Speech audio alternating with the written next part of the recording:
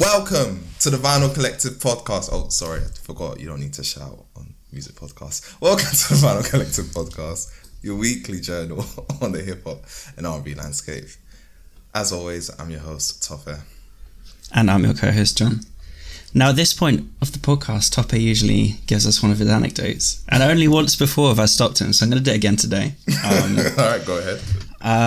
Now, I think blue balls is something we can all relate to, right? Not just, depending on whether sex we are or whatever. Someone tells you they're going to do something, they don't do it. TV show is going to drop, it doesn't drop. And I don't know, for argument's sake, say, there's a worldwide pandemic. You're around the corner and you're like, fuck, yeah, the summer's here. And then they're like, no, get back inside. But anyway, I'm feeling a little bit like that with music this year. Okay. I feel like there have been a fair few projects that have just been teased so early on and they're still not with us. Agreed. Which ones to come to mind? Drake. I feel like Top Dog, they never really gave us an order of albums, so I think that's kind of been playing on my mind. I'm just like, I need the Kendrick and SZA stuff. Little Sim's kind of dragging out a bit by kind of teasing us with songs now and then, but we know we've got another 2 months to wait. Fucking insane, which is kind of pissing me off, but there we go. How many more will she release, do you reckon? I think because it's 19 tracks, obviously I know it's 4 interludes, I think she'll probably go for 5 tracks.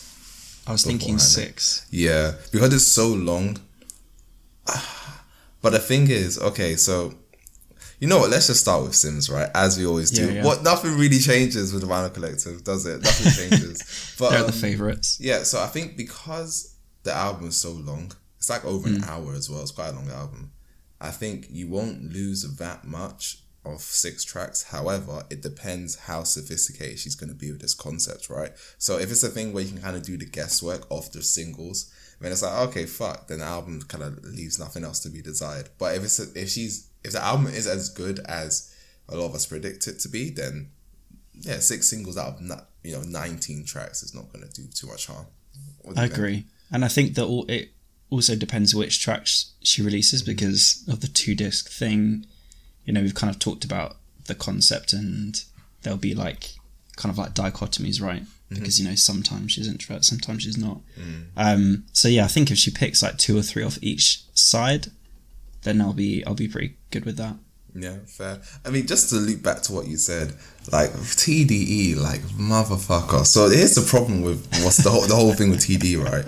So they said, okay, is it a bird? Is it a plane? No, it's Isaiah Rashad. And then they gave you Isaiah Rashad and he's dropping his 2nd single on Friday, right? Cool. It sounds good, the teaser from what I've heard, whatever. But when's the album date? They just said June. We're midway through June. An album is not coming. So what the fuck's going on? This guy's been on for 5 years. We don't even get any album date. So what was all that hype up for? We're loading, We didn't get shit. What the fuck's going on? I fully agree with you on that one. Drake, I've lost hope. I've lost all hope for that, man. Then again, right? It's no joke, right? I mean, just because he's at, these basketball games, doing all that stuff doesn't mean his men aren't writing the lyrics, during the night. So who knows? Maybe the album is no completion. He's got those little hamsters on the wheel. Exactly. 24-hour day. Exactly. So, don't get teased, guys. He's a rapper. Doesn't mean he's a lyricist. So the album could be very well still be in progress. But again, I think Drake's a strategic guy, right? So I think he's been quite smart with how he's worded things. I got a leg injury, but I'm here, there, and everywhere. And I literally saw this video. This is so random, right? He goes to this rap battle final, right? And Drake's there, and he gives $100,000 prize pool. And it's fucking random.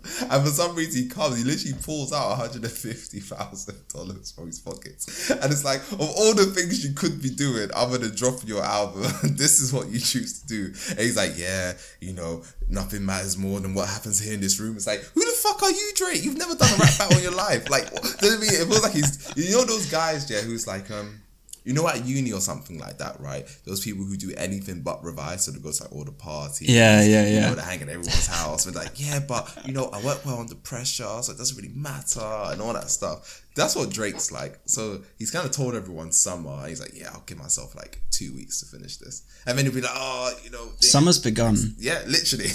If you drop it end of August, summer's almost over. Yeah. So I don't have faith in whatever he's doing. But then again, you know, unlike half of you guys out there, you know, my whole music enjoyment isn't defined by like the 3 artists that drop. Like there's artists that drop every fucking week, so I'm not too bothered by that. That's true. Let's get on to another artist that's dropping an album soon. Who I know you have a few things to say about this. Snow Allegra. Okay. Let's go. Cool. You know what? Yeah, I'm not a hater of Snow Allegra, actually. I think she's a fantastic singer. I think she's a little bit overhyped, but I get it. You know, she gives a good vibe, do you know what I mean? Like, she's one of those, like, very, not Netflix and chill vibe, but, like, a chill vibe. Like, oh, someone comes over, you might do an edible together, or you might smoke. Like, it gives you that type of vibe, like, just chill, do you know what I mean?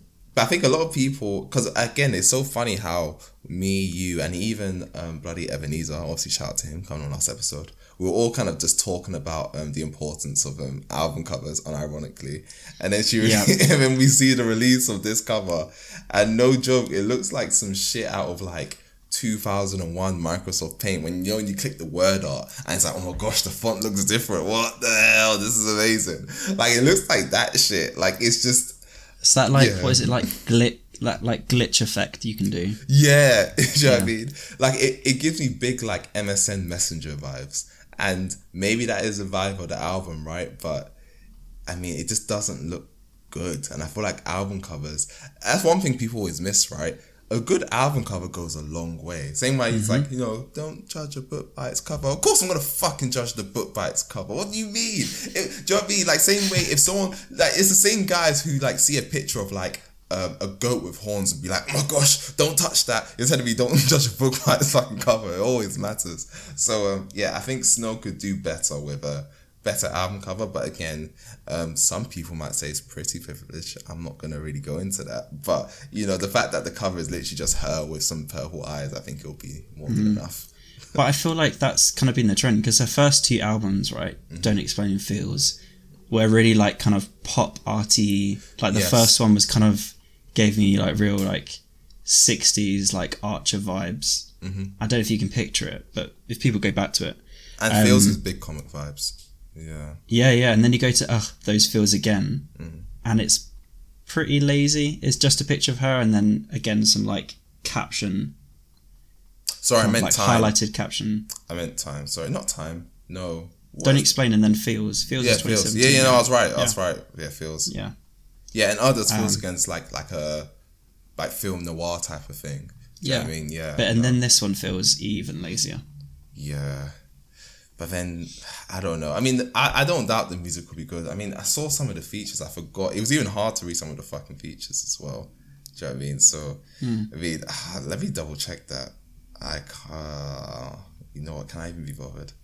Nah. It'll probably be someone like Tyler, the Creator, will pop up now and again. I don't think Logic will be on this one. It'll just be like a couple rappers. I don't think there'll be any singers. I want to see Vince Staples again. I enjoyed them together a lot. Oh, yeah. They have good chemistry. 100%. Yeah. I doubt she'll do and it he's again, releasing though. as well, isn't he? Is he really? Yeah. Damn. When is releasing? I think he's releasing an upcoming single. Oh, okay. Pretty soon. And I think that'll be from the new project, whatever it turns out to be. Law of Averages, that's it. Oh, okay. Cool. I haven't heard that. Fair enough. I've got high hopes. I'm very excited. Same. Especially after. I'm actually very excited. Again, another blue balls of a fucking record. It was like 20-something minutes, right? And it was actually pretty good. Like, people sleep on Vince Staples so hard because they see the comedic aspect of him. It's like, oh my gosh, yeah, he's just a funny guy. Like, it's like, he's not Fredo. Like, he does more than just be funny. Like, he's a very competent rapper. But it's a shame that part of his artistry has kind of been taken over more than the fact that he can actually rap. So yeah, for sure. As well. For sure. Let's talk about a 75-minute album that's dropped. Culture 3. You know I ain't listened to this shit. I've not listened to it. I don't know whether I will, if I'm honest. I listened to a couple of tracks. I listened to the Justin Bieber track, which felt pretty average. Yeah, I don't have high hopes, to be honest. Same. I mean, they're just doing the same thing again, aren't they, really? That's why it's a third of the series.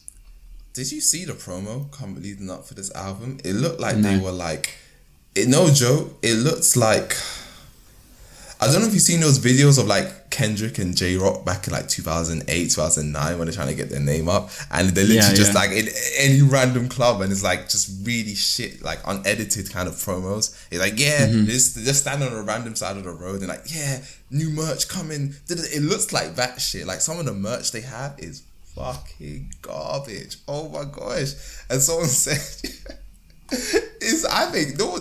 someone said, right, they spent the whole album, like record label budget on like Lil Baby, and everyone missed the clear obvious joke, right, where it's like, it's ironic that a label that has fucking Migos, Lil Baby and Gunna is called Quality Control.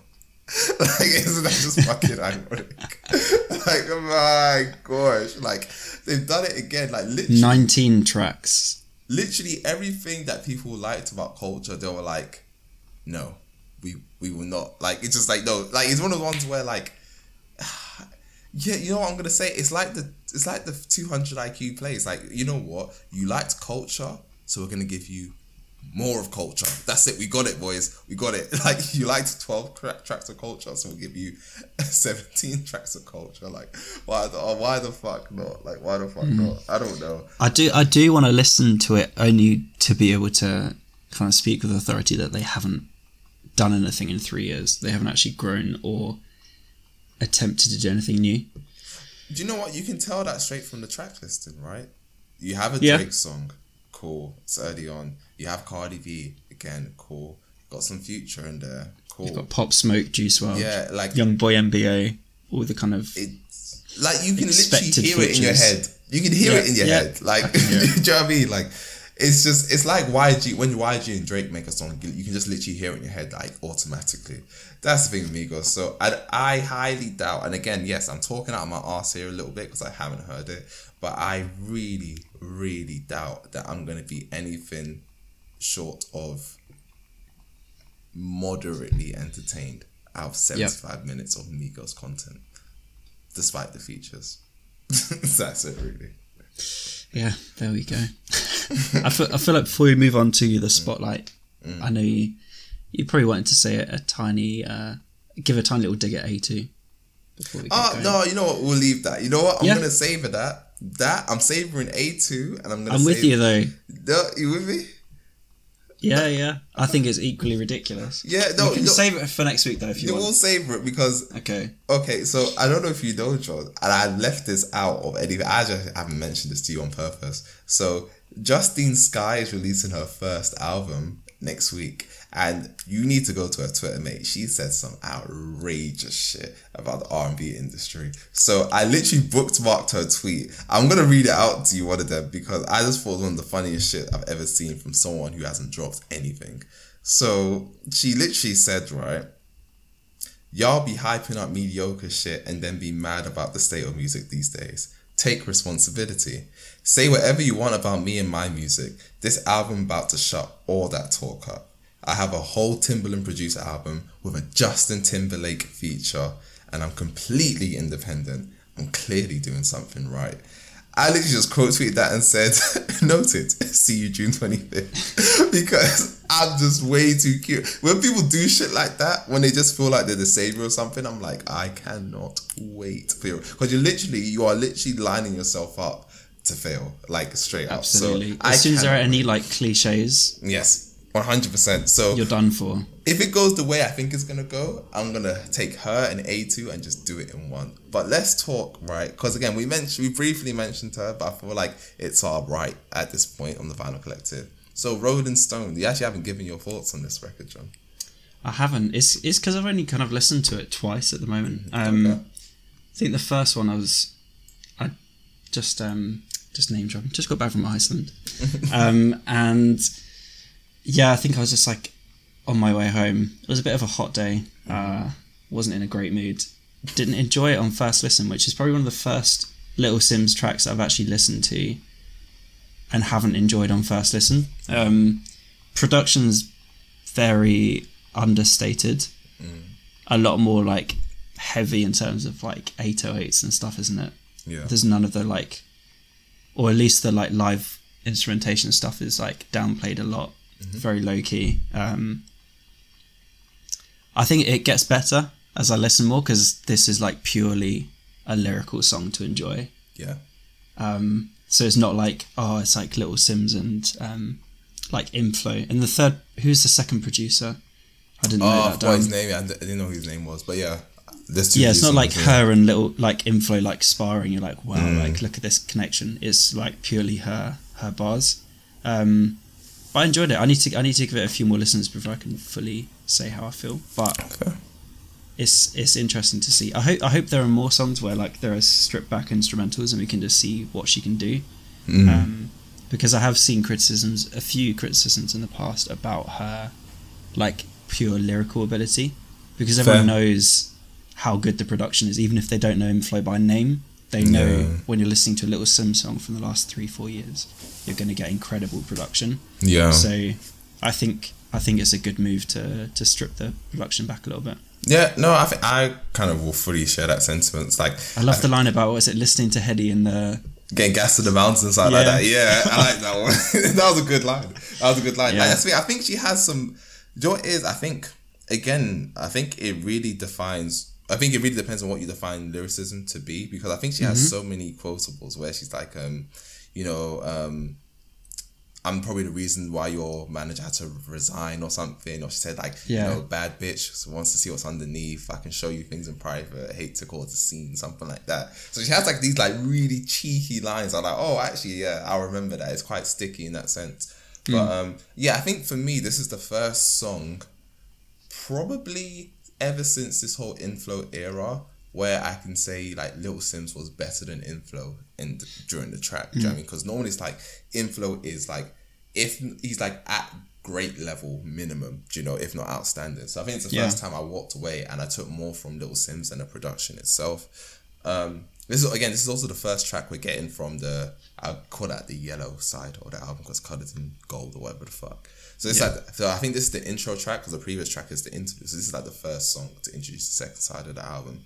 And just comparing that to Introvert, it's like completely different. Like Introvert, she's on her like save the world type of shit, telling you all the things that's going wrong, telling you where she's gone wrong. And this one is like, yeah, I want my suit tailored by Gucci. I'm fucking all these bitches. Even kind of low-key coming out as queer. That's a bit random as well, but whatever.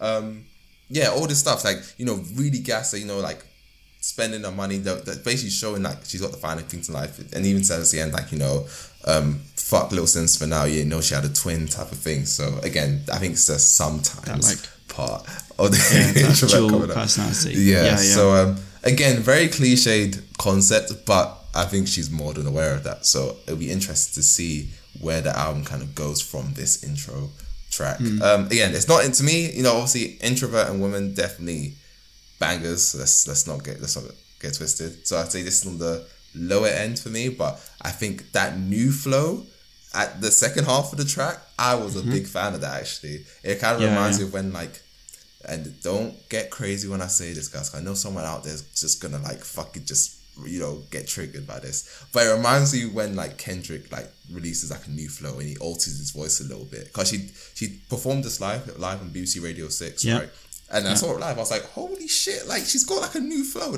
I love when rappers do that. And she was flowing. Like I really liked it. So I think in terms of like artistic progression, she's definitely got me excited. But, for sure. So I think I'm also interested to hear it like in the context of whatever's around it. Yeah, that's like, because as we know, so many songs can take on new meaning when they're heard in context of the whole album. Exactly. So I'm going to pre-order this on vinyl. I hope you are too. 100%. We need to book our concert tickets, which we'll do after we this.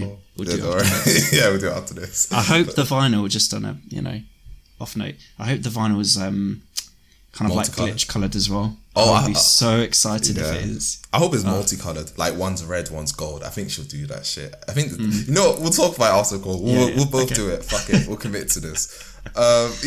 Anyways, so you got your spotlight artist again, guys. Subscribe to the Vinyl Collective. We always forget to do this shit, don't we? Follow us on Vinyl Collective Pod on Instagram. On Spotify is the Vinyl Collective. You can find our podcast as well as all our playlists, one of them being our Spotlight series. So again, if you are new, me and John alternate on weeks on our Spotlight artists. So one week John will give you one, another week I'll give you one. So this week is John's week, and he has for us Navy Blue. So take it away, John. Yeah, Navy Blue. I think I came across him at like the end of 2019, so maybe a year and a half ago. Probably just doing a general, what's the word where you go into a hole? Was it not a worm? Rabbit hole. Down the rabbit hole of like, Sweatshirt and all the related artists. And yeah, obviously came across Navy Blue. Was like, who is this guy?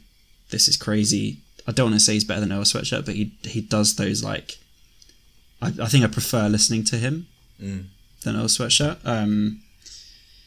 But yeah, the guy's like a great lyricist. He's also like a full-time like professional skater.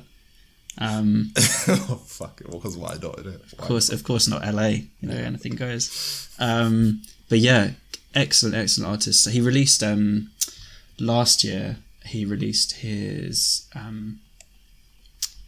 I think it was like his second studio album called Songs of Sage Post Panic, and I thought that was excellent. So if anyone wants to go beyond the 2 songs we put on the playlist and actually listen to a full project, I would recommend starting there. I think it's slightly more accessible, dare I say it, than his previous one, which was called Arda Irin.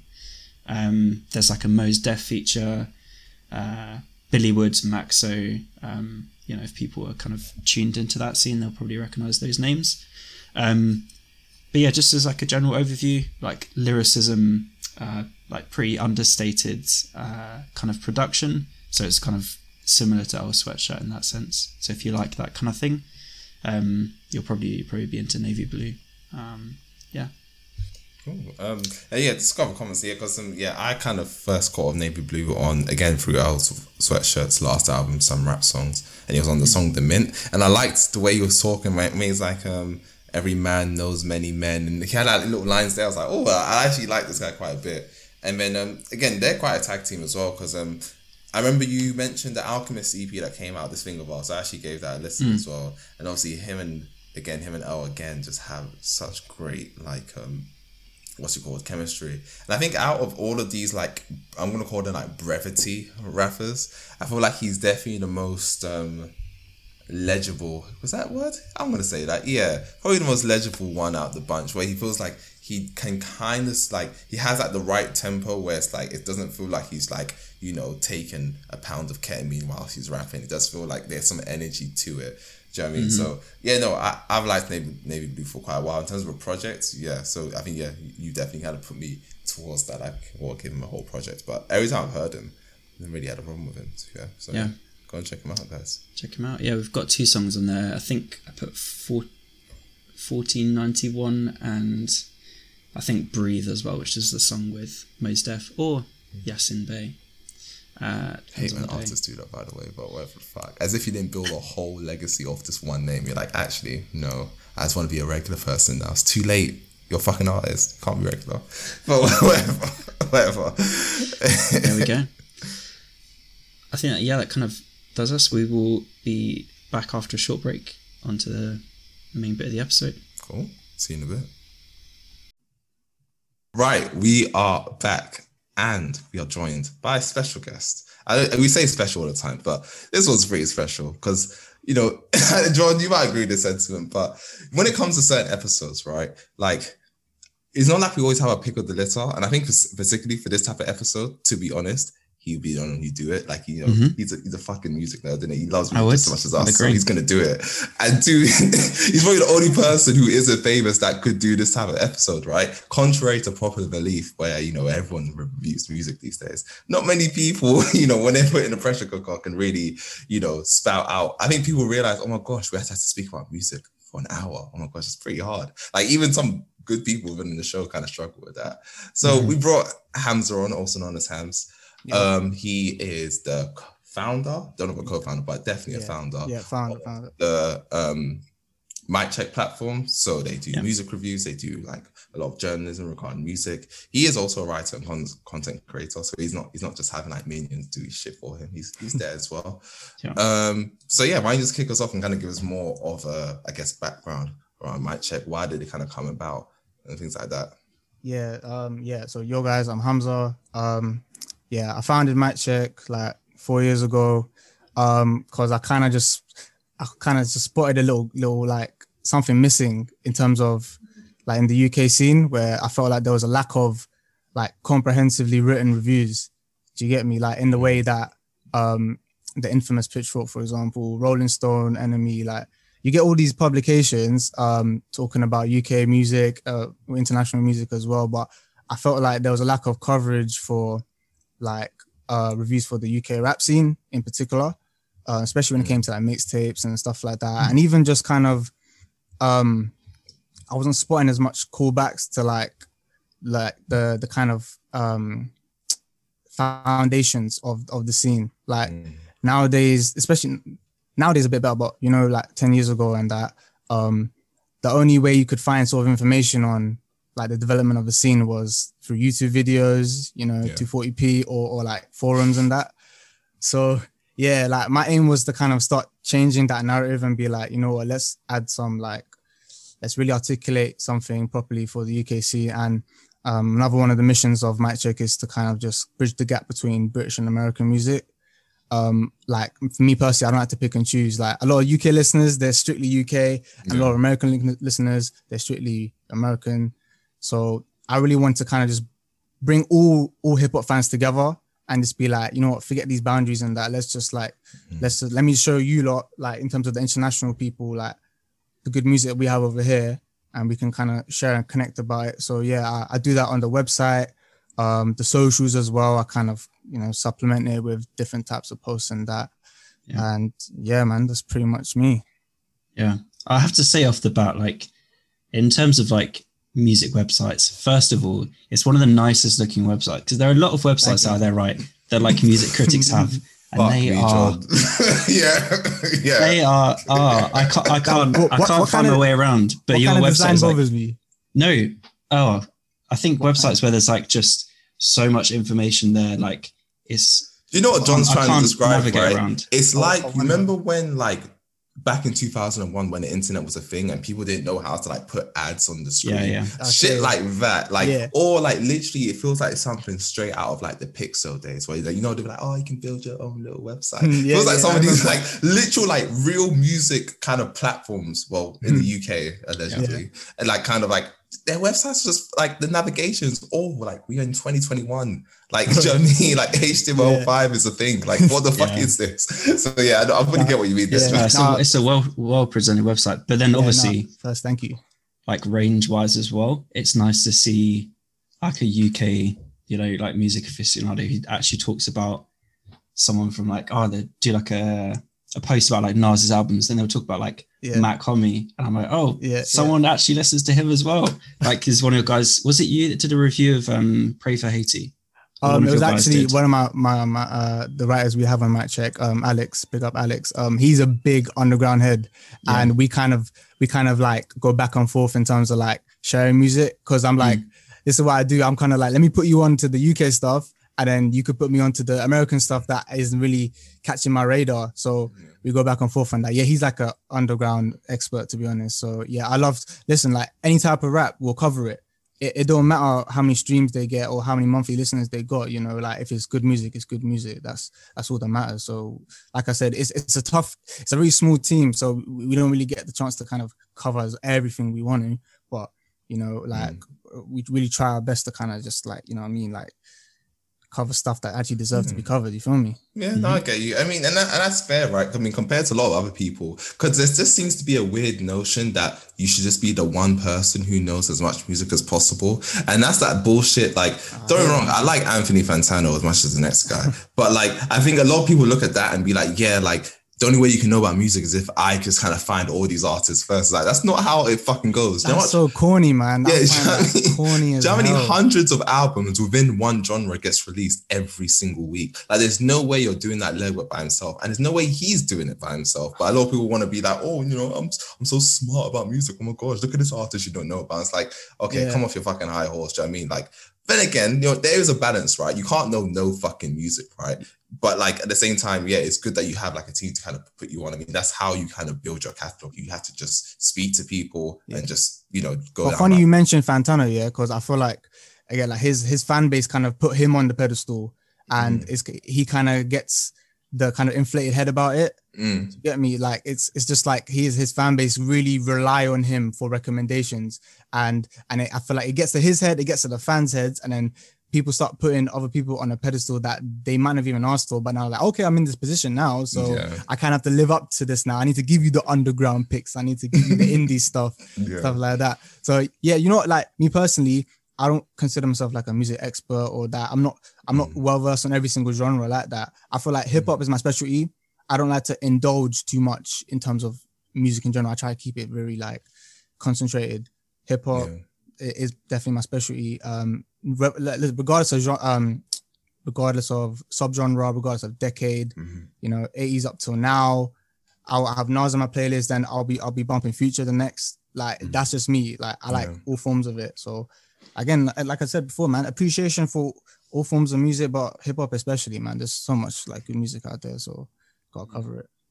Yeah, 100%. Before we move on, I saw one of your recent tweets was the new Sim song. You said album of the year pending. Is that how you're feeling?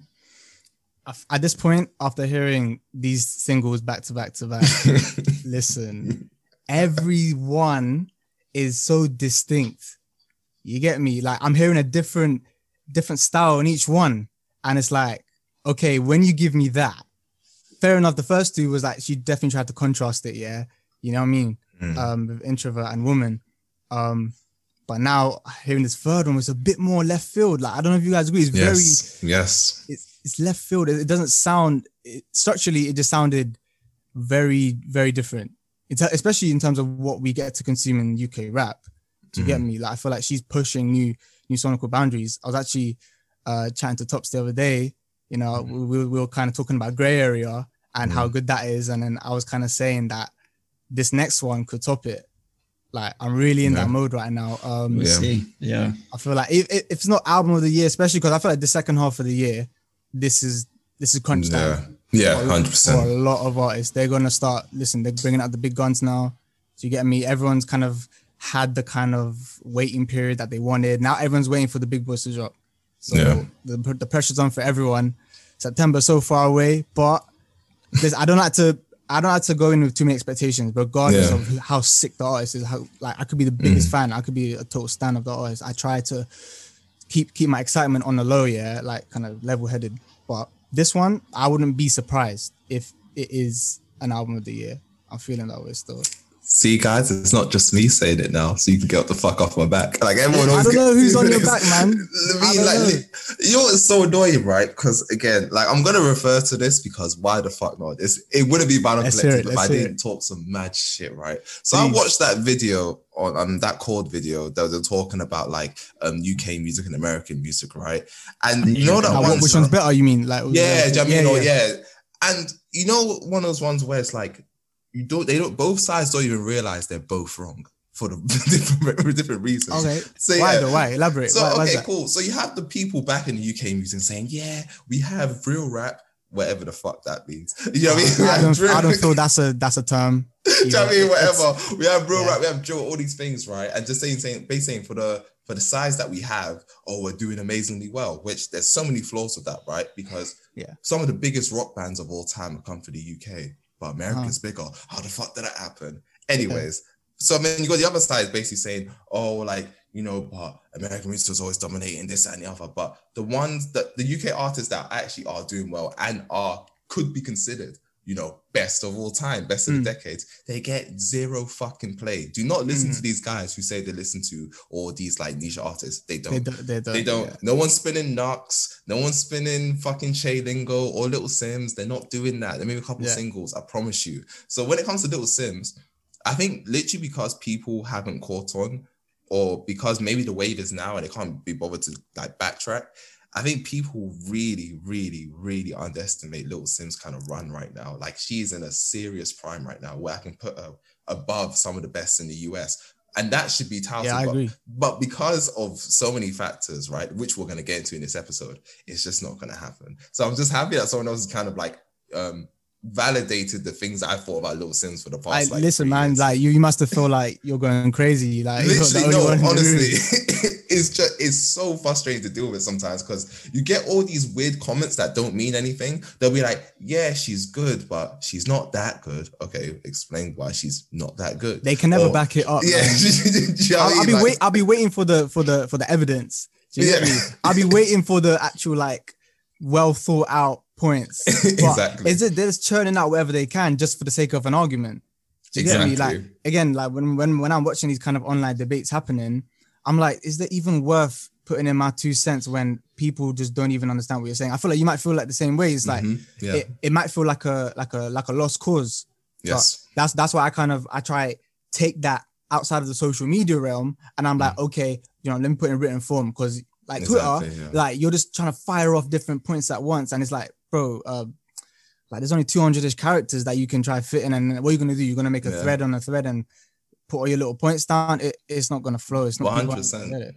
And you know what kills me the most? And John, I know you can 100% relate to this. It's when you talk about an artist, like you just come about, right? You're talking about an artist, or you kind of give your grading of like albums or something like that. And then someone comes there with their fucking like, I don't know, smoke pipe. It's like, actually, I think MF Doom's better than Freddie Gibbs or whatever the fuck. And they'll say this, no, they have not listened to an album of one of those artists. It happens so often. And they probably don't even know who Victor Vaughn is. Literally, it happens so. John, you know what I'm talking about. So it happens fucking often. Someone will be like, "Oh my gosh, this artist is way better than this artist." Okay, for what reasons?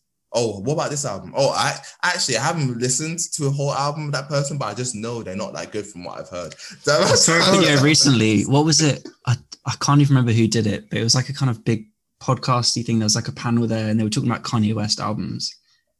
And there was someone there that like hadn't listened to any Kanye West albums past like what was it? They hadn't listened to Yeezus. They hadn't listened to 808 Heartbreaks. Yeah, no, there's a T-Lop, The Life of Pablo Onwards fan base. I see it on Insta a lot, bro. There's a lot of people out there who think The Life of Pablo is his best album. I see those takes, and I know what age group that is as well. So I know you can assume what I'm saying. Yeah.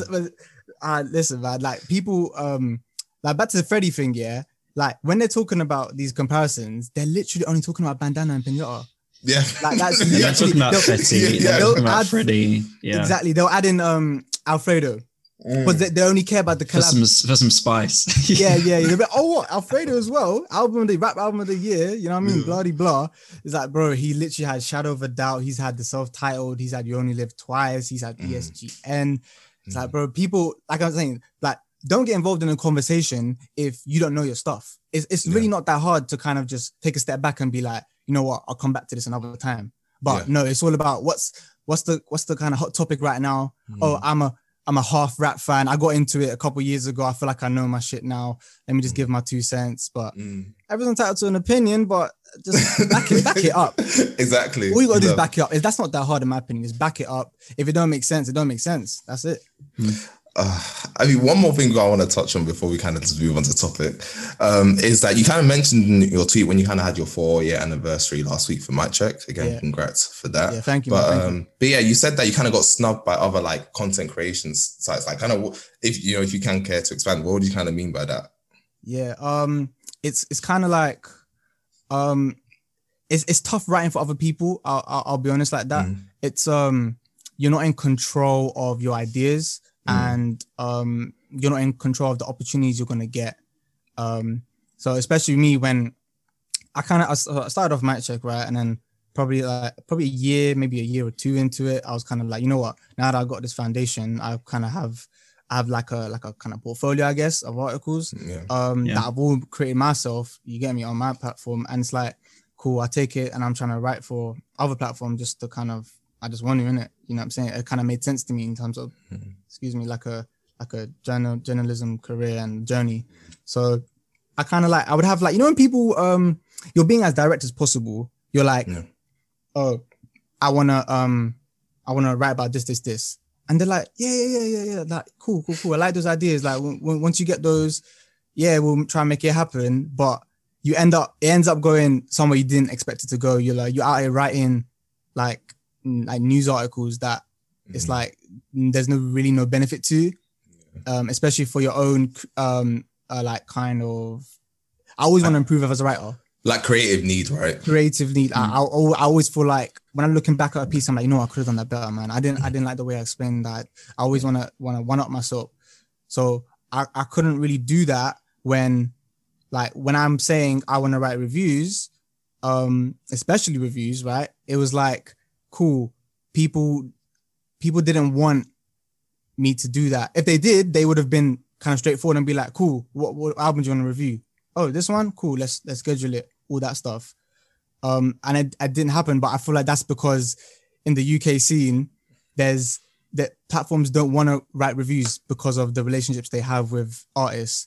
Like 100%. It's actually I don't know what the word for it is, but it's not cunning, but it's just Disingenuous. Disingenuous. I'm like, okay, you kind of wanna, you have all these relationships that you don't want to spoil because that artist might not want to work with you because, okay, you had a review and then it was kind of like maybe it was a positive review, but they just kind of had a couple critiques that didn't rub you the right way. Yeah. And then when that happens, right, it's like, okay, then it clearly affects the platform, then it clearly affects the foundation they have. And that's why that I didn't have my chance to kind of write reviews for other places. And then that's why, and then when that was happening, it wasn't like I said, it wasn't a direct thing, but when you just clock on, you're like, cool. If you wanted to, I already said it. And you asked me to write XYZ that has nothing to do with that. So that kind of explained it to me. And I was like, I wanted to change that. This was my whole point of pitching it. I was like, I want to change this. I want to not even just change, just start the foundation of reviews because like, again, people can say what they want about reviews here, like just one person's opinion and that. But like in 10 years time, like this stuff gets backlogged. This stuff gets referenced, sourced forever. It lives on the internet forever. When like, let's say like I don't know, like 10 years from now, like a 15-year-old guy from the UK wants to get into rap, right? He wants to know what the classics are. Yes. How is he going to find that stuff? You get me? Because they do the Googles, right? It's like, okay, for example, Gigs Walk in the Park. Oh, let me find what people have been saying about Gigs Walk in the Park. So Gigs Walk in the Park review, Google, boom, send, nothing. Nothing's there. Yeah. Nothing at all.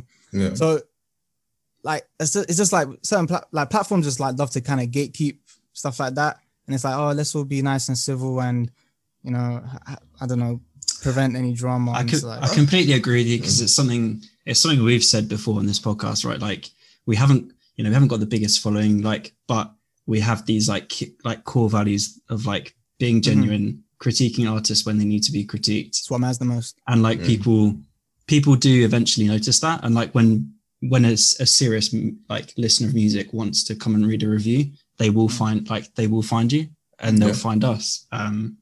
Exactly. And kind of like what you're saying, 100% true. People in the future are going to come back, which is why like you do reviews that are effectively timeless and why we try to do episodes that aren't just like prisoner of the moment stuff. Like this could be talked about in 5 years and it will still be relevant. Exactly. And like, you don't want kids in 10 years looking for music from 2021 and finding like top 50 drill tracks released in the week of June the 5th. Like, come on, I don't want that. And they're thinking, this is a classic. It just came out 6 months ago. Yeah, and none of the artists will be relevant anymore.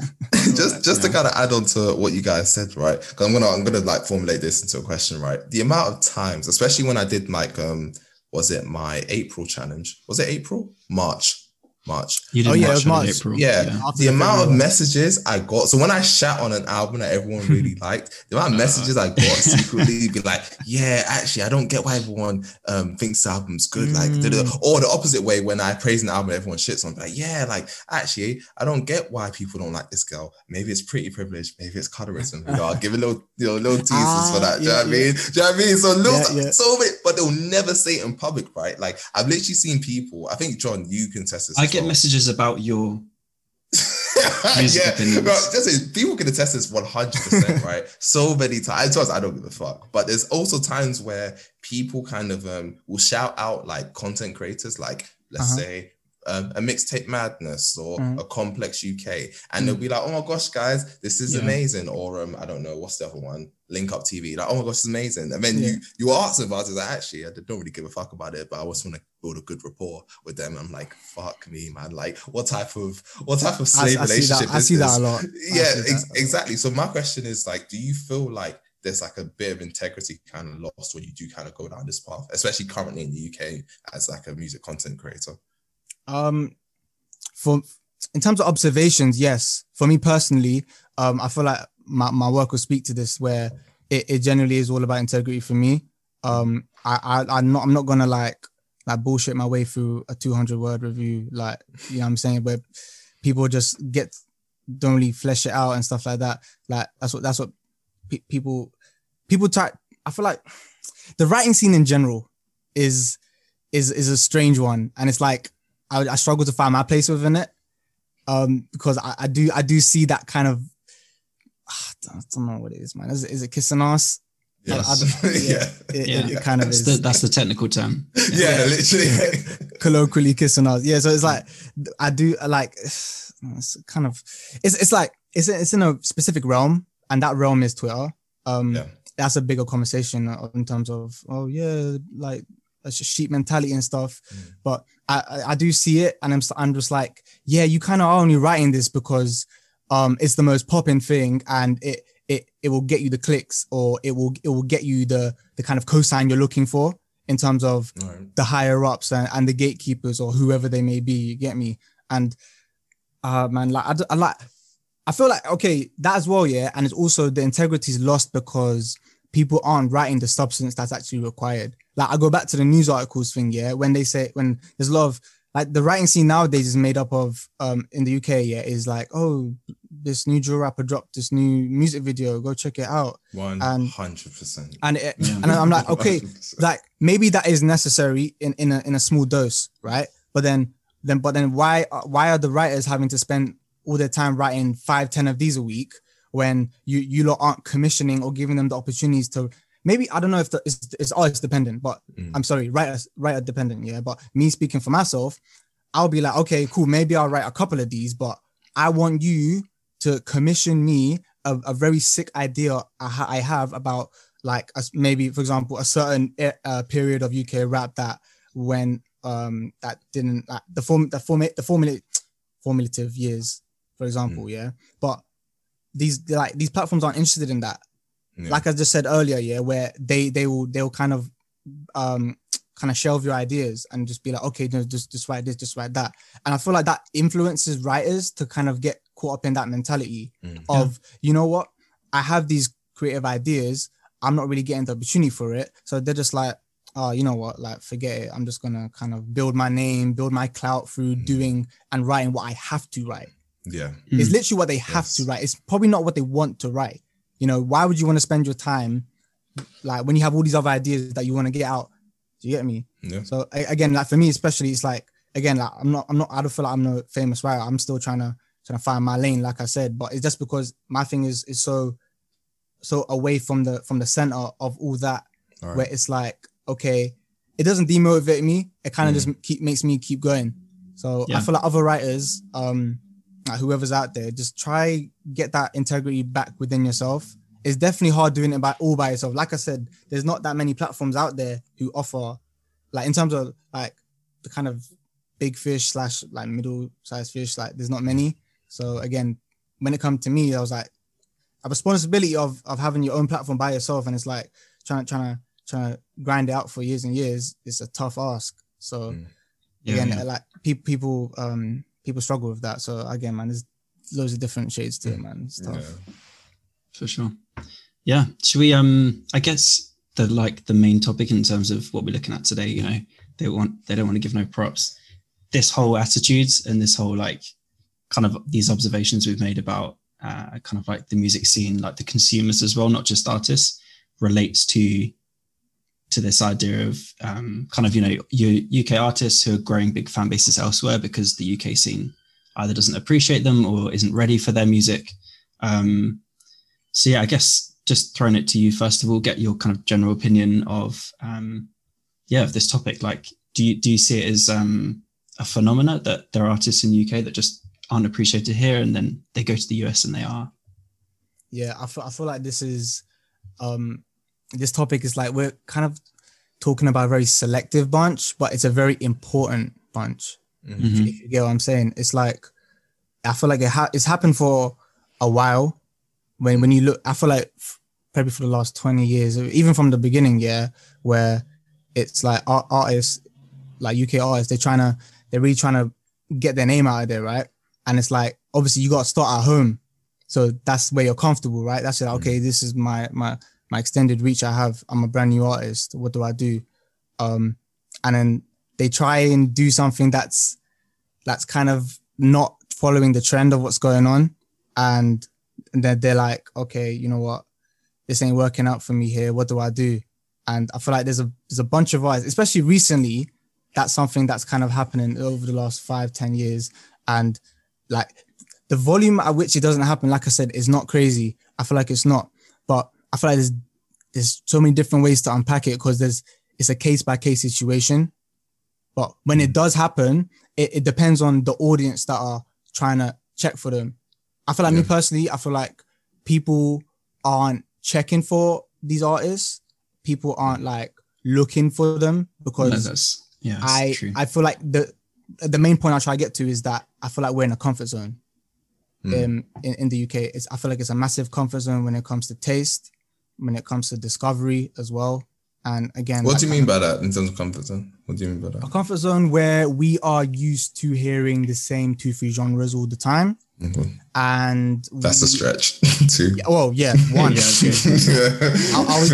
I'll say 2 max. Yeah. And it's like, and then when that happens, when you're, again, this is me trying to think from their perspective, right? Because the UK is, I don't know, we're relatively small, right? But we feel big. Like we just feel like we're some important people. So, and especially when the UK the music scene is quite a big and prosperous scene, I'd say. But with the artists, when they are trying to like do something that deviates from those 2 genres, people aren't checking for it because it's not within their radar. So you get me? It's like I feel like I'm kind of spewing different points at this. There's so many different things to it, but it's because when these two genres are kind of what everyone's used to, no one's checking for anything else because they love those 1 or 2 genres too much. Yeah, and they're like, you know what? I got my taste now. Boom, done, dusted. That's all I need, really. I kind of just need anyone who's making this sound, anyone new who's coming out who's making that sound. I love that sound so much. I just want it. And I don't need anything else. I feel like that's what starts this issue. Okay? I feel like there's more to it, but that's where I feel like it starts because these artists won't be in people's radar if it's not what they're looking for. Yeah, I mean, like, let's kind of kick off with that because I think you kind of start from a good point. We'll go all over the house with this one, and we don't have like a set way to go about it. I got bare scattered thoughts on this. My way. So I actually wrote about this a couple of years ago, actually, on my blog. I had like 2 posts about this and talks about like why do some UK artists kind of achieve success within the UK and why do some of them achieve it kind of elsewhere. So in terms of like, let's just start with the sound as you mentioned, right? So I feel like, again, one good thing from the Chord video I will say is that, people do focus on one genre at a time. It's like there's one genre that is prevalent, and when that genre is not prevalent, then if there's any other genre, for example, right now it's drill, right? And UK hip hop or UK rap, just regular rappers, that's like way down the line. Do you know what I mean? Like we're below UK R&B, below pop, all that shit. Like it's just way down compared to the rest. Yeah. So by definition, because it's not relative to what's going on right now, they're different. So because of that, they're just not going to get picked up, even though they have all the elements of good rappers, right? Or good singers. So do you think a large part of it is the fact that, so I also mentioned this as well, I think my theory was kind of that a large part of these UK artists who are really talented but aren't getting love in the UK is because they don't sound like UK artists. They sound a bit more like American artists, or the way they kind of rap is or the way they kind of rap or sing is they're taking fundamentals from America. And it's not like they're bad at it, it's just the fundamentals come from there, and that's why people don't jive to it. That's kind of the thought I go. What do you think about that? I feel like in certain cases that's true, especially when I feel like that is more relevant to the kind of R&B scene that don't get the love that they deserve because they're already singing in an American accent. Like that singing in general just is universally pretty much American unless you're like a Lily Allen or whatever, yeah. But I feel like that happens less in the rap spaces because historically looking at it, well, rap came from America anyway. When the UK hip hop scene started to kind of formulate in the 90s, right? They're being influenced by New York boom bap, right? And that's why in those early 2000s, yeah, you had a lot of underground boom bap artists like Task Force, Foreign Beggars, these kind of people, Skinny Man as well, and they were influenced by that stuff. And then the road rap scene came. That was influenced by gangster rap over there, 50 Cent, G Unit, Dipset. They loved all of that, you know. So that happened, and then drill again. If you go like these are the kind of three main ones, apart from grime, which I justifiably skipped because I feel like that's one of our own original unique products. But any other genre we've kind of indulged in, it's come from somewhere else, and we've kind of developed it and kind of added our own accent and added our own spin to it.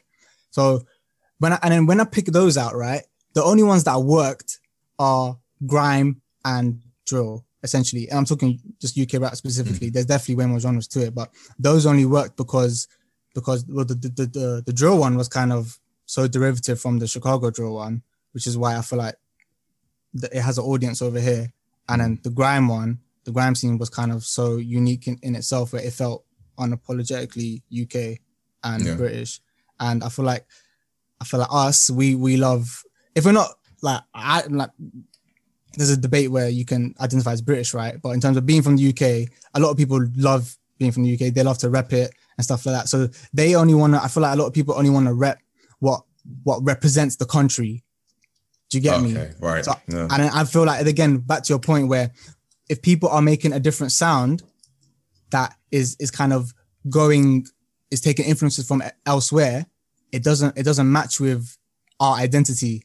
So it's like, they're just kind of doing that thing over there, but I don't really resonate with that because I want these lot to talk about stuff that I relate to and etc. and stuff like that. I feel like that's a very prevalent thing. I feel like that's where it comes from. John, thoughts? Yeah, I don't know.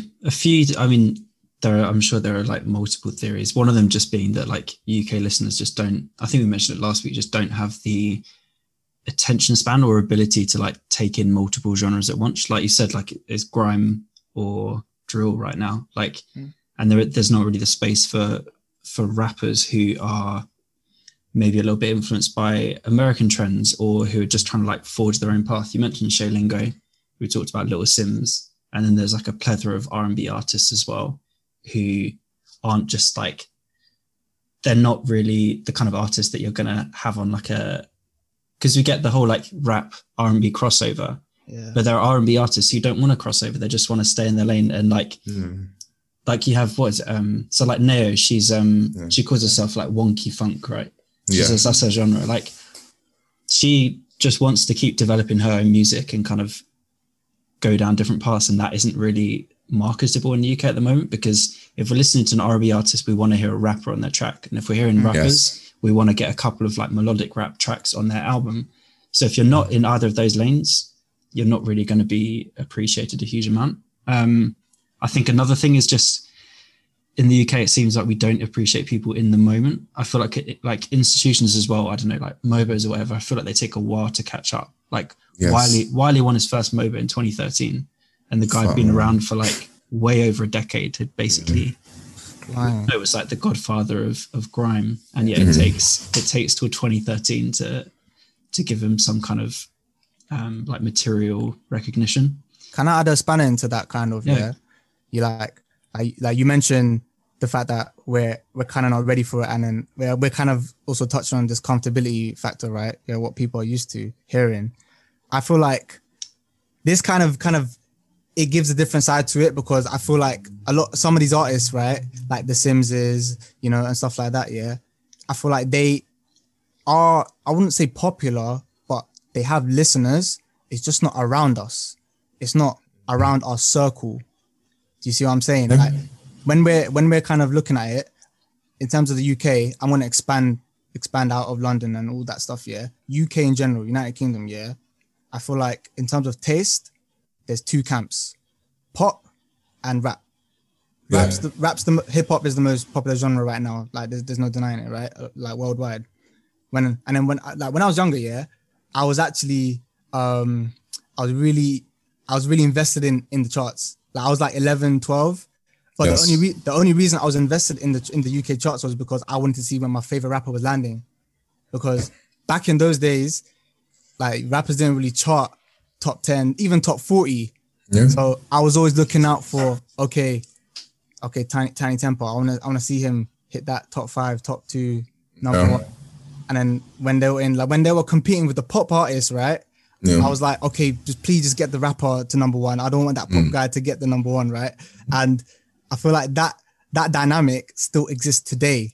Yes. Because it's literally if we take our like fixation out of our bubble, right, which is kind of our mates, the timeline and the culture, I guess, you know what I'm saying, the kind of inner culture, right? If you expand it and you take it across the whole country, I feel like everywhere around, dotted across the country, there's people listening on a certain level. I was taking a look at like Spotify monthly listeners for some artists, right? Like Little Sims, I'd say like FK Twigs, Bree Runway. I feel like all of like some of these artists, that's kind of relevant to what we're talking about. They're kind of the top monthly listeners by city is still London, which is like, right. I find it very interesting because it's like, okay, I as well feel like these guys don't get the appreciation over here. They don't really have the fan base, but is that just because it's not within my periphery? Is that just because I'm not seeing it? Or you get me? No, I think I'll one up on you on that actually. So here's an example, right? And this is a popular example. Everyone's going to know this, right? It's our boy Dave, right? Dave, the prodigal son. So he's been around since, I think most people's like, no, actually not most people's, but people like us, right? So when he dropped his Black Box freestyle and he had like his street heat, stuff like that. So, oh my gosh, who is this guy, right? Like 15 years old, right? So then a lot of people knew of Dave, exactly like what you're saying, right? People knew of Dave, people appreciated him. Oh gosh, he's such a great rapper, he's gonna be big one day. But it was up until, and only until, and a lot of people, they will not admit this, but you know, hey ho, can't put a gun to their head. It was only until Drake did the remix of Wanna Know. It's like, oh, who's that Dave guy? And his prominence and the way he gets love in the UK right now, if he announced a tour in the London, it'll sell out immediately. But let's say that never happened for him. There's so many artists that have been around way longer than Dave, and they're not legacy artists, all of them, and they will never sell out a show as quick as Dave would. Sometimes I feel like it's a thing where I think I get what you're saying, and there's multiple things about it. And another thing I want to kind of talk about is that obviously a lot of the music we're talking about is music from Black artists, right? And a lot of Black artists is consumed. A lot of Black artists consumed by Black people who engage in Black culture. So again, that's only like what 2 million of a bloody 60 million country. Fair enough. I know it's not the easiest playing field. I understand that. However, it's crazy. When I say, I'm not saying for all these artists to be the biggest artists in the country, right? But for someone like even the ones that cater to a general audience, so like Leanne LaHavis, for example, she's been around for 10 years. 10 years. And the fact that she's almost never won anything British-wise, anything, that is like damn near egregious to me. Because I think she was nominated for the Sound of 2020. 2012. Yeah, okay, yeah, no, she was. But again, she didn't win it. So yeah, exactly. So again, if you're a new artist, I don't expect you to win shit, like, right? But I think she's on her third album now. She's a seasoned artist, but this is the difference, right? She's never been co-signed. Same with Nail, never been co-signed. So all these artists that have never actually done that leap or teamed up with us Pop Smoke or Summer Walker or got Drake to shout them out. Even Skepta, as long as Skepta's been around, Skepta's been around since like early 2000s. Yeah. But you saw the difference between Blacklisted, which was still a successful album, and Konnichiwa. What happened in between that? Drake came around. Oh my gosh. Do you know what I mean? Like it's so small, right? But it's so significant. And now, even if Drake never features with Skepta ever again in his rest of his life, Skepta will still sell out every show he does. So sometimes it's like, I hate to say it, and I know it's such a buzzword, but it's so hard driven by clout. It's insane because it's not these artists were shit up until you started gazing your eyes at them. Yeah. But some people don't want to be told this artist is great until someone else has said it outside. Someone who you, because people always say stuff like, we shouldn't look at the US to say what's good. But every time they do it, suddenly the artist is one of the biggest artists in the UK every fucking time. Do you know why I feel like they feel silly with that? You know, them people who spot that and they say that same thing. I feel like I feel like this is going to be the same point you're making, but I'm going to kind of rephrase it, right? I feel like with the Drake thing, when, like we said, when he co-signed someone, it's another level. Like even outside of rap, let's look at Sampha, right? The collaborations they would do. That kind of kick. Now, I feel like a lot of rap fans love Sampha now. Do you get me? Like it kind of brings you into a new lane, right? I feel like that's because, and it's not just with Drake, but it kind of, the crux is Drake. But I feel like I feel like talent spotting overseas is way better than over here in the UK. 100%. Yeah, right. That's what I'm trying to get at. Yeah. And I feel like I'll use two examples. Firstly, the example we're going to talk about, Drake, right? I feel like he has such a consistent pattern of finding artists, right, when they're pretty much a nobody or they're kind of bubbling, like a Dave, where I feel like Wanna Know was getting that. I feel like people around me, like we're from South, right? So I feel like for me, around me, I already had people around me listening to Wanna Know and you know what I mean, all those little songs and freestyles, right? But definitely on a wider scale, when Drake comes, it changes, right? But that's because he's, again, with certain people, you can say he didn't spot them during the start of their career. Skepta, blah, blah, blah. Cool. Makes sense. But a lot of them, it's kind of before they've blown, right? He's one of them. And I feel like he just has a really good ear and eye for spotting something and being like, that has potential. Yeah. And no one's tapped into it. I don't know. Again, this is everlasting debate about what his intentions are. Like for me, that doesn't really matter. Like he's done his bit, right? Number two, like I feel like looking across the rest of Europe, yeah, you just see all these other artists who don't really have the clout, right? But their shows sell out. You get me? Like Germany, France, all these places where artists go to these places, people love them. And the funny part is, the UK artists who go to like tour across Europe, right? Like they just say how, oh yeah, this city was the best, but they don't really mention London and all that. Yeah. one brilliant example, right? I went to Freddie Gibbs and Madlib show in 2018. It's the Boiler Room. It wasn't Boiler Room. It was at Kentish O2 Forum. Oh, okay, cool. All right. Yeah, and like Koji Radical was the opening act. Okay. Yeah. And literally, like it was very painful because like he was trying his best to give us a performance in his home city, right? And the crowd was just not being responsive, like at all, right? And then he went on later, and then he was kind of speaking about it publicly, right? He was like, oh yeah, the London show was like one of my worst experiences. I didn't feel any love. But he was just saying how when he went to Europe and all that, like the crowds were turned up. They showed him so much love. Even if they didn't know him that much, they were still reciprocating that energy. Yeah. But over here, I feel like the audience, the platforms, everyone's so reserved. Everyone's reserved. Everyone's just like, you know what? I don't want to be the first. Yes. Sometimes they do. Yeah, but then they'll say it later. Yeah. I was first. I was there way before you lot. But they're never first.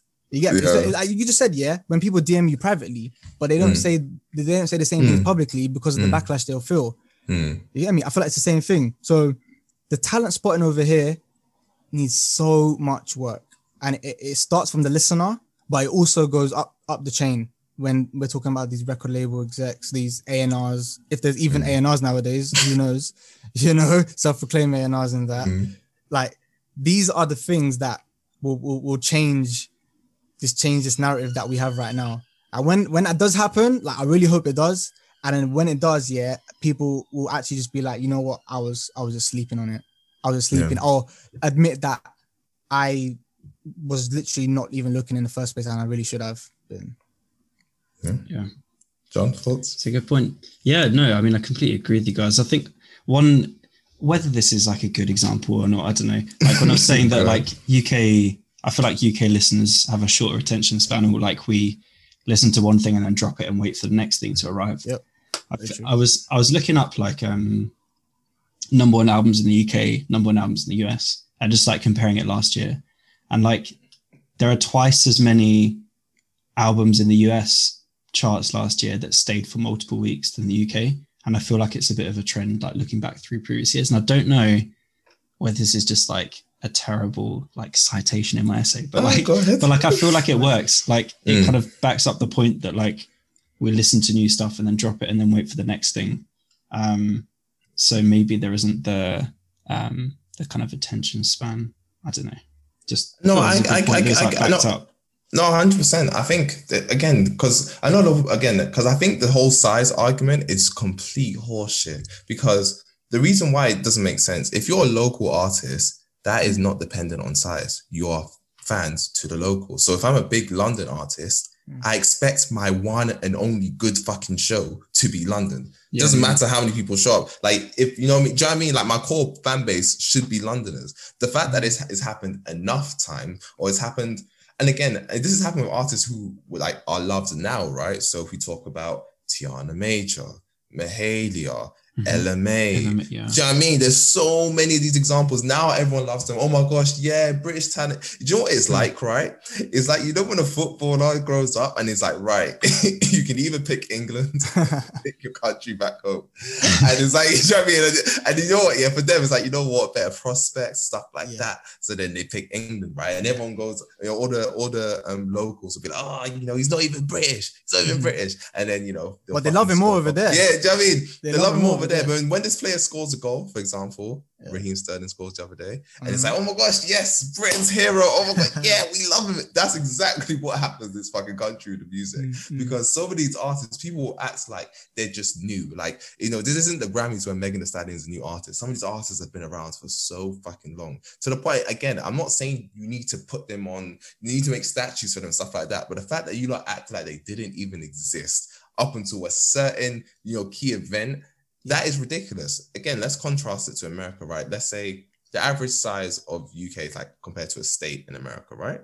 Cool. There's so many state artists that sell out all their tours in their state. That makes sense. If they didn't sell out in the UK, no one's going to blink an eye. Do you know what I mean? When Freddie Gibbs was, you know, coming around here like 2013 or fuck, he wasn't selling out shows. No one gave a fuck. Do you know what I mean? But again, it's like, I think one more thing I'm going to add here, because I know we're talking a lot about London. It mainly is London, guys. Sorry, I don't really give a fuck.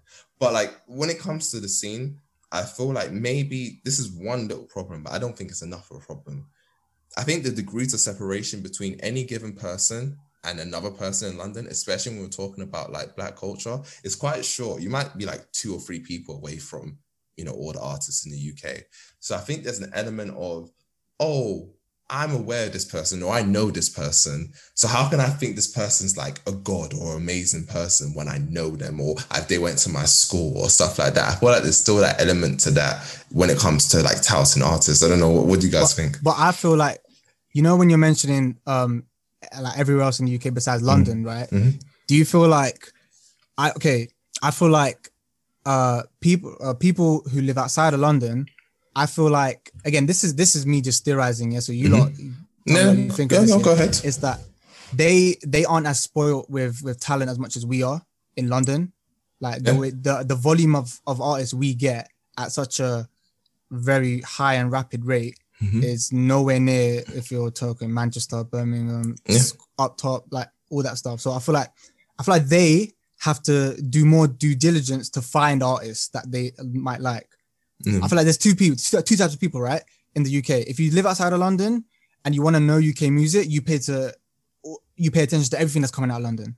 Yeah. Or if you're a different type of listener, I feel like that's more of the rap fan. I feel like if you're more of just a music person and you want to know good music, regardless of genre, you have to do your due diligence because you're not around that bubbling music environment. Do you get me? Like you said, yeah, right? People care less, I'll say. Don't want to be disrespectful, but people care less, or there's less of a spotlight in terms of the music that's not coming out of London, right? So I feel like when that happens, you have to get certain listeners who have to kind of like mold and kind of change the way they approach music discovery. So what do you think? Do you think that's true? Do you think that's the case over here? I mean, John, I'll say no to you. I'll go answer this one. I want to see what John thinks. You got me. The first, when you were talking about they've got to do their due diligence, I agree. Like how many rappers are coming out of Northampton apart from Slow Tie? Like if you're if you're from these areas and you've got to kind of be more, you've got to do more homework, because you're looking around you and you're like, there's not much, there's not a huge amount of representation here.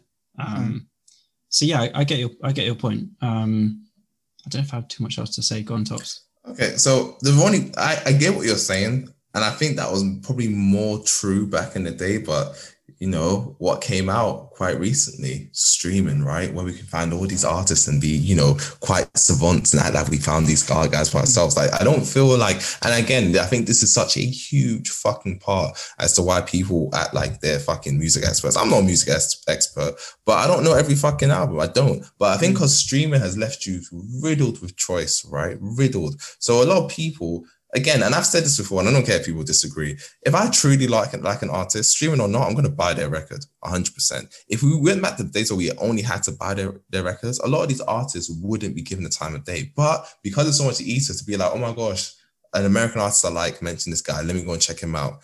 Like, I feel like streaming has now made it so much easier to the point where there's no excuse. If I wanted to listen to Birmingham artists all day, I could do that right now. It would not take me much to do that. It's so accessible. Similar to Northampton or Manchester or anything like that. It might not be amazing music, fair enough, but it's there. And again, that's how cultures are formed, right? Again, let's give an example. Some of the best Muay Thai fighters in existence are from Thailand, not the biggest country in the world, right? If we're going to use what does someone say, law of averages or numbers, right? America should have some of the best Muay Thai fighters in the world, and so should China, because they got way more people. But it doesn't always work like that, right? It's a culture that's cultivated, and, iron sharpening iron. Same way we mentioned grime, right? Why the fuck would grime exist if it was a thing about a people problem or a number of people? So I think some of these excuses, like, I'm not saying you're saying it as an excuse, Hamza, but I think a lot of people use these things as excuses in the sense of like, yeah, there's just not a lot of things around. But I think it's too accessible now. Question, yeah. Do casual listeners run the market? They don't, unfortunately. You don't think so? No. No, they do. Sorry. Explain. Sorry. Yeah. They 100% do. Sorry. My bad. So do casual listeners take the time to sell Spotify, you think?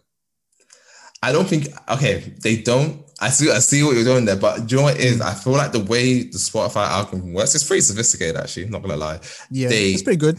Yeah. Team Spotify all the way. Yeah, 100%, definitely not sponsored by Spotify. But I think the way the algorithm works, it does so much legwork in terms of suggesting artists to you, whereas that all you literally have to do is like, just click on the album cover you've never seen before and just see what happens. I think it's just more of an impatience of, and again, you don't even have to do that because there's so many artists. Here's another example, right? That's going to age like the finest wine in the years to come. Bella, right? Bella dropped her second Colours not too long ago. Yeah. Me and John did our spotlight. She had like, 30-something thousand monthly listeners. Yeah. Bella's still not at that point yet, right? So Bella's like, okay, she's known. Some people give her shout outs, some people know her.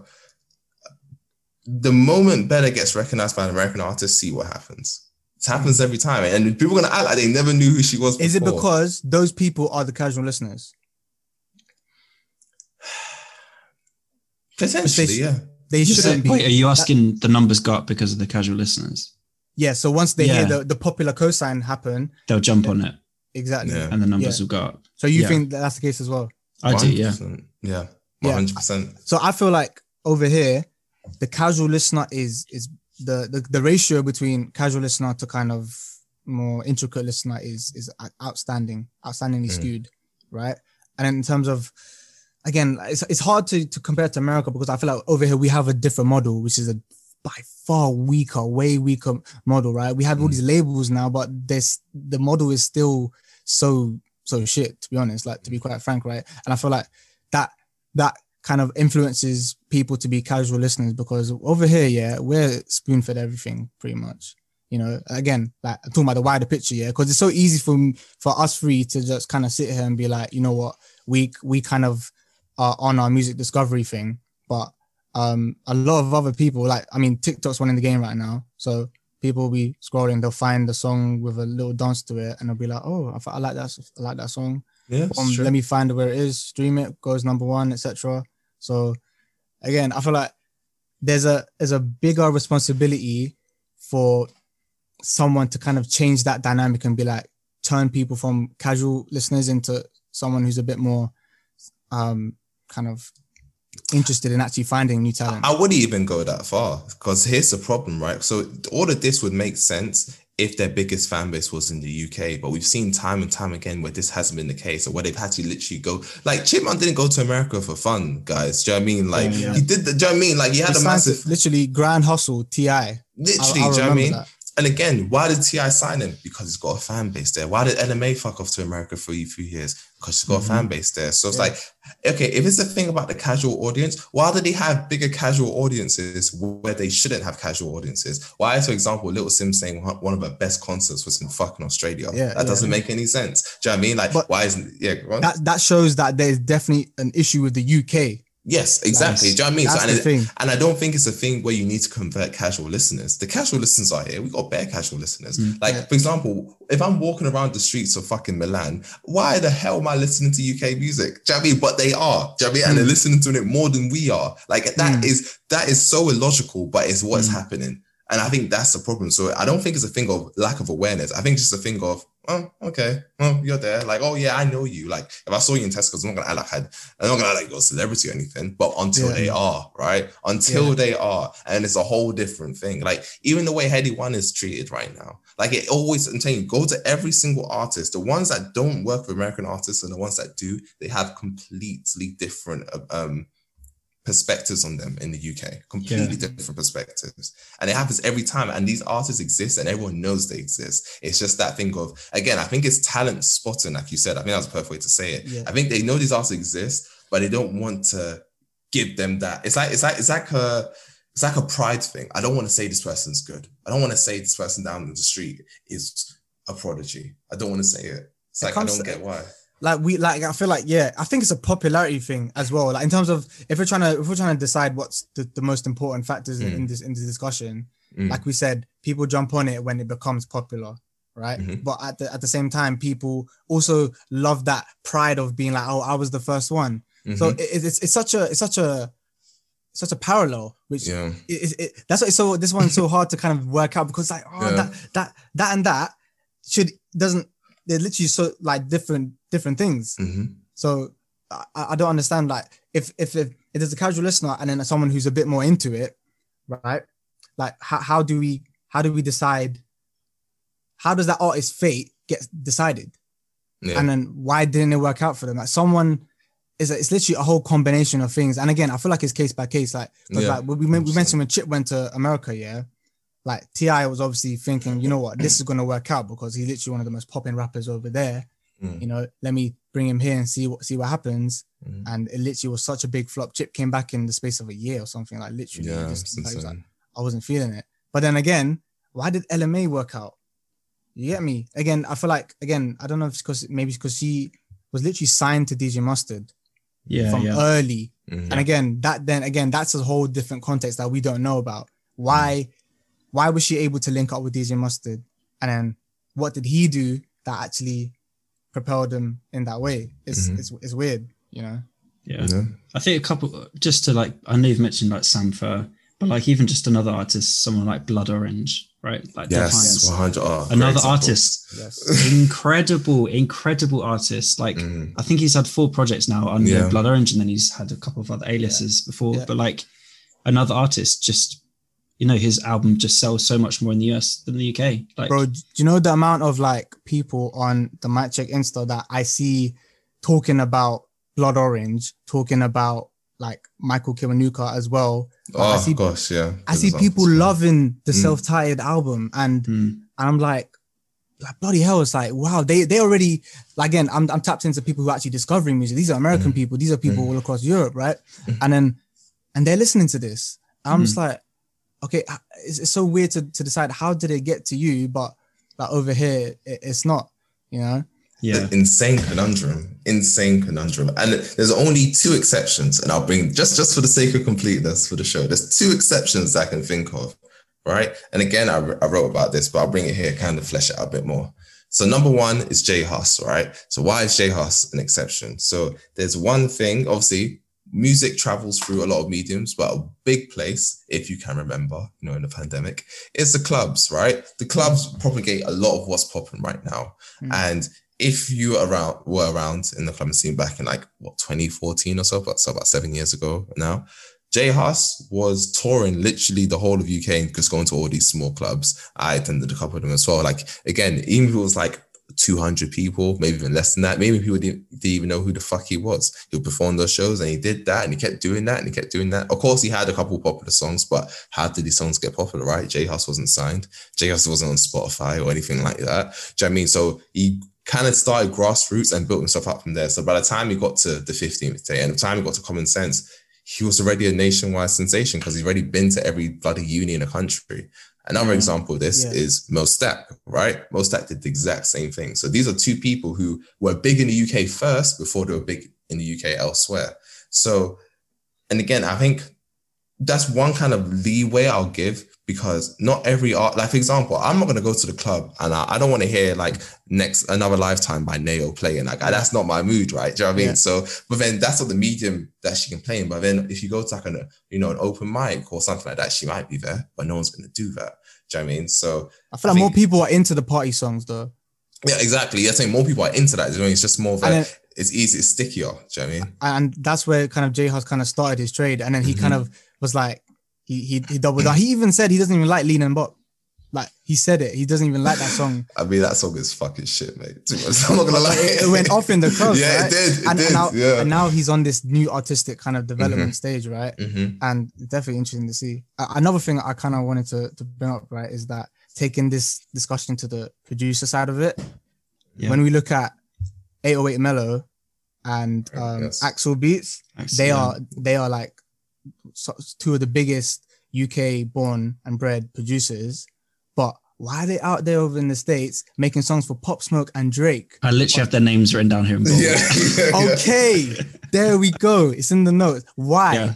And it's listen, I bring this up on Twitter every couple of weeks, and it's it doesn't add up because they are again producers are artists, like DJ Premier, we can call him an artist, right? You get me? So these guys are artists, right? And they're born and bred here, right? And they're even still living here. It's not like they moved to the States, really. They might travel here and there. But it's how did we allow two of the best drill producers who are always adding these even samples, different little trades to their beats, right? Go over there, give the Americans all our best beats, and then we're left over here with all the crumbs of all the up-and-coming producers who, quite frankly, I know you guys are still learning a trade, but it's not up to the levels of a Mellow or an Axel, right? Again, that's another phenomenon where I'm just okay, why? Was it because these guys weren't showing the love here? I've even seen Mellow a couple of times tweet how artists in the UK weren't really messing with them. And a lot of them say that.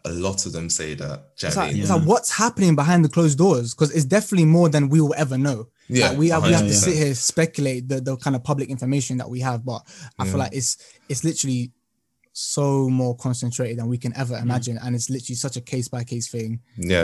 I'll just say it's a combination of that and also what you said earlier about just is the street. He was just when he was making music for Heady One, OFB, K-Trap, he was then I think it was Pop Smoke, wasn't it, that enlisted him to make his first what was his first mixtape called?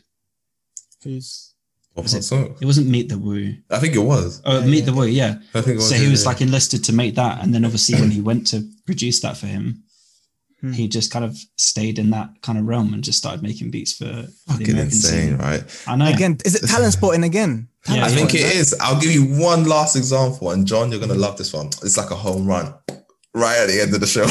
Come on. James Blake, right? When was James Blake's first album? But 2010, right? Yep. 10 fucking years ago. When did everyone start loving off James Blake? Quite more recent, isn't it? Exactly. It's when he made the hip hop crossover. Really? Exactly. James Blake has been around. Beat, that's amazing. Exactly. Fuck me. So how the fuck, from someone who's been around for literally the past 11 years, the only be relevant in his home country within the last few years? Yeah. That's a good example. Can I add though? I feel like he has been successful in his own accord, but again, his albums have been charting, and that I feel like he's been well enough fine on his own. But again, I feel like that one comes down to like the audience we're around weren't taken to him until King's dead, because now your favorite rapper's working with him. Exactly. You know, like I don't know. There's another good examples are like, again, these aren't British here, but like Tora Moa and what's his name, Tame Impala. Yeah. As soon as they enter the rap realm, then the rap people become a bit familiar with it. Again, like we're saying, the audience we're kind of around is very like 100% rap music, right? That's all they listen to, right? So then when that crossover happens, then they pay attention, because they weren't checking for that in the first place anyway. They're not trying to hear that alternative experimental stuff. They just want to hear the same sounds. Yeah. I mean, the fact that he fucked off to LA with his girl just kind of says it all, didn't it? Like, how the fuck did that happen? We are bad vibes, guys. Yeah, he was definitely appreciated by like their like more indie scene for his first three albums. For sure. I'll say that. But in terms of like mainstream, it was King's Dead and a few of those, like the Andre 3000 feature, things like that. That kind of And I think there's nothing wrong being big elsewhere, but again, it always kind of circles back to how is it your core fan base? I'm a British artist. Let's say Sanford. I grew up in fucking Mitcham. Why all my big artists living in like, I don't know, like Boston? Like how the fuck is that possible? Maybe they realize the ceiling ain't here. Maybe. Again, it's case by case. Maybe, definitely. But something to think about. Any other things you want to kind of touch on, John? We're going to close out. We've brought in a lot of artists. I mean, not necessarily R&B, but a good example of another artist, Sinead Harnett. Don't know if you guys listen to her. Again, like last few albums, loads of features from American artists moving over there to work with like Earth Gang, Masego, Kate Trinada. I think she even featured with Jid at one point. But like realizing that the UK scene is not. One final thing I'll say on it. Yeah, again, this might be a bit biased coming from a writer. Yeah, but I feel like it's definitely publications' responsibility to start changing this. Oh, for sure. You get me? Sure. Especially the publications we're around. Like I feel like NME do it. I feel like they really try to kind of cover everything. Clash. I feel like Clash are very good at that. Do you get me? And but then again, it's all about the publications we're around. It's like they need to start being there's always going to be a tastemaker, really. So sure. Again, people say blogs are dead now. I guess that's kind of debatable, but everything's evolved, right? So like if these platforms start to kind of push that as well, put it in people's periphery first, like let them give it a taste, right? If they don't like it, they don't like it, man. But I feel like you need to give the people, again, how spoiled we are, we literally need to be spoon-fed. If you want us to kind of, and if we want this kind of like this country to kind of embrace the UK artists that we are definitely sleeping on, we need more people like ourselves, different platforms to spoon feed that, and then they'll either spit it out and be like, I don't like that, or they'll actually be like, it's kind of nice. Yeah. Well said. Yeah. Yeah. And kind of before we move on to the now and then playlist and all those wonderful things, just shout yourself out, like where can people find you, where can people find Mic Check, all your music opinions. Yeah, man. You listen, you can catch me on AK Hams on the Bluebird. Hit me up there. Miccheck.com, that's the website. Listen, like head there for your reviews, like different pieces as well, both on the UK, US scene. We also try to cover as much R&B as we can. Again, underground or mainstream, that's always the aim. Trying to bridge the gap between all scenes possible. The Mic Check Insta is at Mic Check. That's spelled the British way with the check. Twitter, Mic Check posts. Again, man, just support the movement. Check it out. If you're one of those people who are trying to diversify your taste and you kind of want, if you're kind of missing that kind of like avenues that you actually want, and it's not in front of you, then check out Mic Check, man. That's what we're trying to do. That's the mission. Cool. Yeah. All right. Thanks. And go on. Yeah, I was going to say, as always, we end the episode with our coveted Now and Then playlist, where we add a song from, I don't know, past couple of weeks, past year, however the fuck we feel like it. And then we also had a bit of a throwback, so goes as far back as possible. I mean, we got 3, quite self-proclaimed, music or rap buffs. So I think we'd be pretty easy for this one, I hope. But I'll kick off with this one. As always, we'll let the guests go last because, a lot of them kind of scramble like, oh shit, I forgot about this. I only listened to like 5 artists. But anyways, so my now song will be Ways by Avellino, featuring SL. Absolute banger. Oh my gosh. Yeah, banger. What do you say? He's going to make the best UK rap album of like the last decade or something? I mean, we'll see. I'm excited. He's very said talented. That, Avellino? Yeah.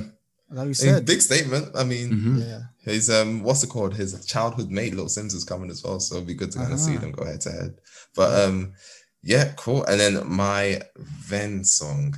Oof. So my Ven, I don't know how far back I can go. Damn. So more than 2 years, right? Yeah. More than 2 years. I'm allowed to do that. Okay, cool. So my dead song will be "Bitch Don't Kill My Vibe" by Kendrick Lamar. Okay, interesting. Good Kid, Mad City, man. That's kind of my personal favorite from Kendrick. I can't even lie. I know you don't have time for that one today. I'm gonna let you have it. I'm gonna let you have that one. I'm just gonna leave that. Cool. Right. So my then song, I'll start with that first, is Nyx by Freddie Madlib. Oof, banger. Great track. Great beat. Everything about it. Mm-hmm. And then my now song is gonna be I need to check if this song is from last year because I'm always an absolute stickler for how long it is. No, I'm gonna go with someone else. My now song, J. Cole, Punch in the Clock. I enjoyed it. Good song. Put it on there. Okay. Oh, there's a look. I just got a look for Hamza. Tell me. It's one of the weaker ones for me on the album. I mean, 100 Mil exists, but whatever. Yeah, no, that's even low. That's even below that for me. Yeah. I can tolerate Punch in the Clock. That's what I say. Fair. Interesting. It's one of the songs I enjoyed more from it. It was either that or the Diddy one, except for the Lego Man. Lego Man. Yeah, that's my first 2 minutes. Lego Man. Yeah. First 2 minutes. Yeah, same. I'm with you on that one, John. Like, go ahead, take it away, Hamza. All right. Cool. I'll start with the now one then. Yeah. So for my now pick, tough one. There's actually a few that I actually wanted to mention, but I'll just go with Guilty Conscience by 070 Shake. Okay. That came out last year from her album Modus Vivendi. Literally, I feel like that didn't get enough the attention that it deserved. Love it.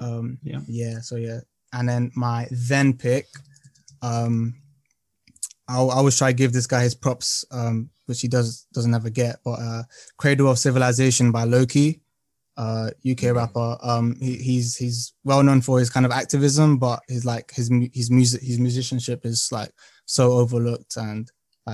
For me, this is like a beautiful song. So yeah, it's got to be one of my picks as well. Nice. I was a big fan of 070 Shake's album last year. I thought it was because it came out in January, so I feel like it was overlooked in like the year-end reviews. But I saw that Mike Check put it number 1. Yes, 2020. I would have done that myself, but I did think it was. I think it was a very, very good. Yeah, I think we mentioned that like episode 1, didn't we? Like way back. Yeah. So that's so I think people kind of pricked their ears up to her a little bit more when she was on Yeezus' album. Yeah. What was it? What was it? Yay. Yeah.